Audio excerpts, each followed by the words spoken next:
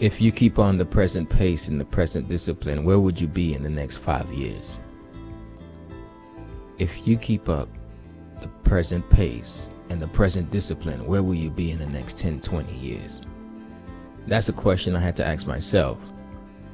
That's a question I had to ponder upon for years and years and years until I found the answer. And the answer is basically, unless I change, the next 6 years is going to be just like the last 6. And the next level, that's the topic of this podcast today, is going to the next level. So for a while, I spoke of the pain in my life and attracted the pain back to my life. But when I started to not ponder upon the pain and ponder upon these gains I'm about to make, my mindset not only shifted, but I started seeing that my circumstances started to shift. If you're satisfied with how you are right now, there is no incentive for you to literally evolve into what you are meant to be. And a lot of times we think that we have to do more than we're currently doing. What I came to a realization is actually we have to do less than we're actually doing. What do you mean by that? I'm not telling you not to grind harder. I'm just telling you to focus on less things that takes away your joy, happiness, contentment, fulfillment, and all those great feelings, and add more of these things that make you feel alive, fulfilled, and happy. For me, what is that? For me, it's engaging in conversations such as this one that inspires others to grow, and engaging in conversations that gives juices to my mind, that makes my cup runneth over, therefore being able to help and share that cup of juice, cup of wine, whatever you want to call it. So getting to the next level is all about consuming less things and assuming less things. Instead of assuming that things are really bad, instead of consuming all the negative things, if we realize that if we simply get out of our way. Now, this is something that a lot of us may listen to, and you might say, you're crazy, dude. What you're about to say right now is literally crazy. I believe inside of all of us, there are two people inside ourselves: the weak self and the beast self. Now, the beast self, I refer to that as the contents of your soul. That's that person that no matter what happens is going to stand strong, is going to go hard, and is going to keep moving forward and keep pushing towards the dreams. The weak self is that person inside of you hindering you from what you know that you should do. Now, that person is ultimately our worst enemy because it's us as well.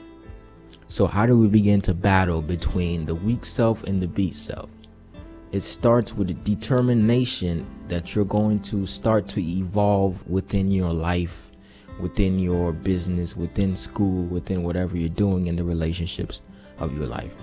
So for a while, I worked on certain things in my life that I thought would give me riches and success, and ignored others. I solidified a great routine every day. We're getting it ham. We're working hard on the business, but we're not working hard on ourselves, not working hard on the relationships that we got, not working hard on our misassociations with the past, not working hard with our feelings of anger, grief, anxiety. These things matter. And when we start to derive away from taking care of the things that we know matter, we start to believe that we don't matter. Henceforth, self-sabotaging our own successes. So to begin to come to that next level is a mental shift. So I realized that I've made that nice mental shift. Now, when you make that mental shift, it's not enough. Mentally shifting is not enough unless your life shifts with it. So now we're talking about the earthquake of life. In order for us to build up, we have to break down. So that's literally when the plates of your life start to rub aggressively against each other, it seems like all areas of your life is going in opposite directions. Now, what we call this is called the emotional earthquake. We call this the life earthquake. When those plates start to rub together, the plates between good and bad, the place between I want to do this but I can't because my past has been holding me back, the plates of I want to love this person but they're just not lovable, those create earthquakes. And then boom, boom, boom, boom, boom, rumbling, things are falling down. It seems like things are going in the wrong direction, which is down. Now, a lot of us, we roll up in the ball and we die and we just let everything fall on us.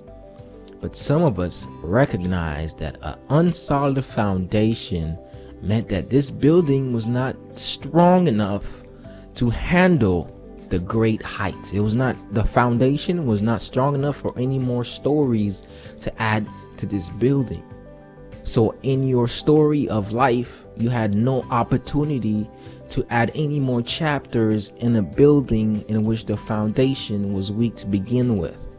So life had to shake it up a little bit, shake it up. And it had to break it down so you could build up.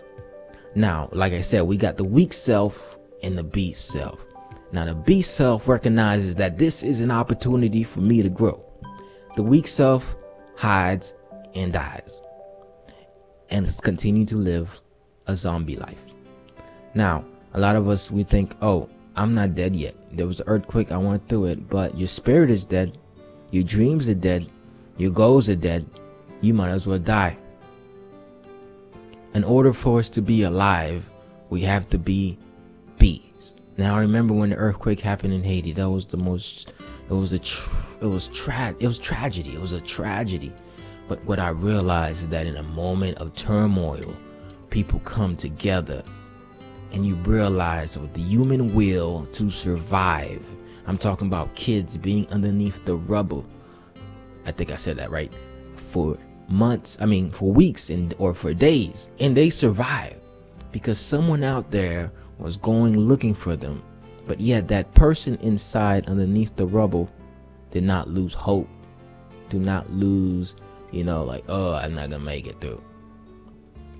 If there's one thing you could get from me, it's not my knowledge or expertise or whatever.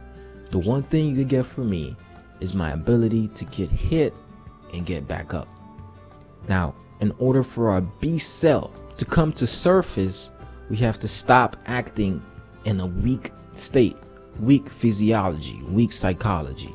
A lot of us, we walk around like we're weak, we think like we're weak, we talk like we're weak, but yet we want to be beasts. That doesn't make any sense. If you want to be a certain way, then you must act and look in that certain way. And in that certain way, you will start to derive that character. You will start to define the way of which you walk into. So the path is not created by the grass or the earth. The path is created by the human being that chose to walk in that line every single day. So just because if you went somewhere and there was like a grassy area, and then somehow it was a human-made track going down, straight down, and then you realize that over time people kept walking on this over and over, and they created some sort of pathway towards a certain location. And to you, you're like, dang, it's like the nature just somehow created a path. That's pretty good, because I thought it was useful to me. But in reality, you never saw how many steps that people took before that path was created for you. And the moment that people stop walking in that path, there's no longer that pathway. It's just a grassy, grainy area. There's no more path. So if you want to continue the legacy of our ancestors, we want to continue the legacy of our forefathers, we want to continue the legacy that we've created at some point in time, before today, we have to continue to walk in the path. We can't just say, I created this path, so now I have the path. I have the pathway towards what I said, the next level. You have to keep walking in that path every single day.